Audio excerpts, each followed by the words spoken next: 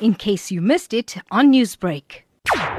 This event started in 1959, where all the scouts that otherwise could not attend the world or international event, we organized it because scouting is about brotherhood.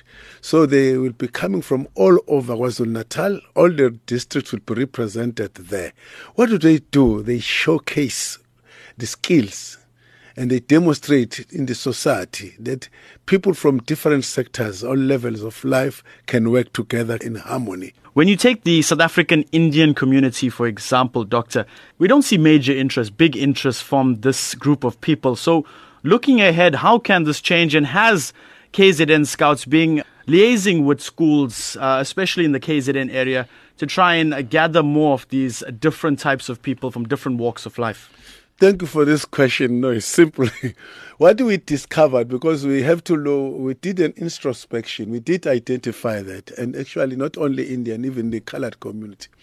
But we have asked ourselves, why is our program not enjoyable or attractive to young people? No, it is. It is attractive, but we failed to identify where our young people in these two communities I'm mentioning.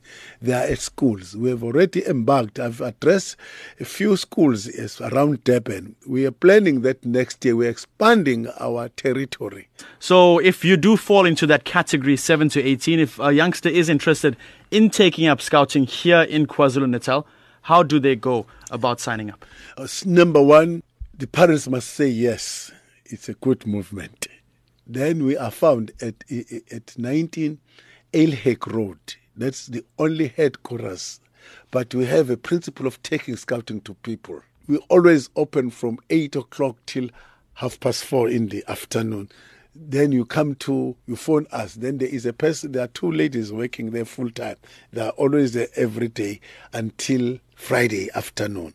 Then you get an answer. In the unlikely event that is not happening, then I'm phoned, but I always drive to a place and find out the problem. I want to invite parents as well. It's always good to see the support of parents coming to an event like this, and especially around Durban and beyond.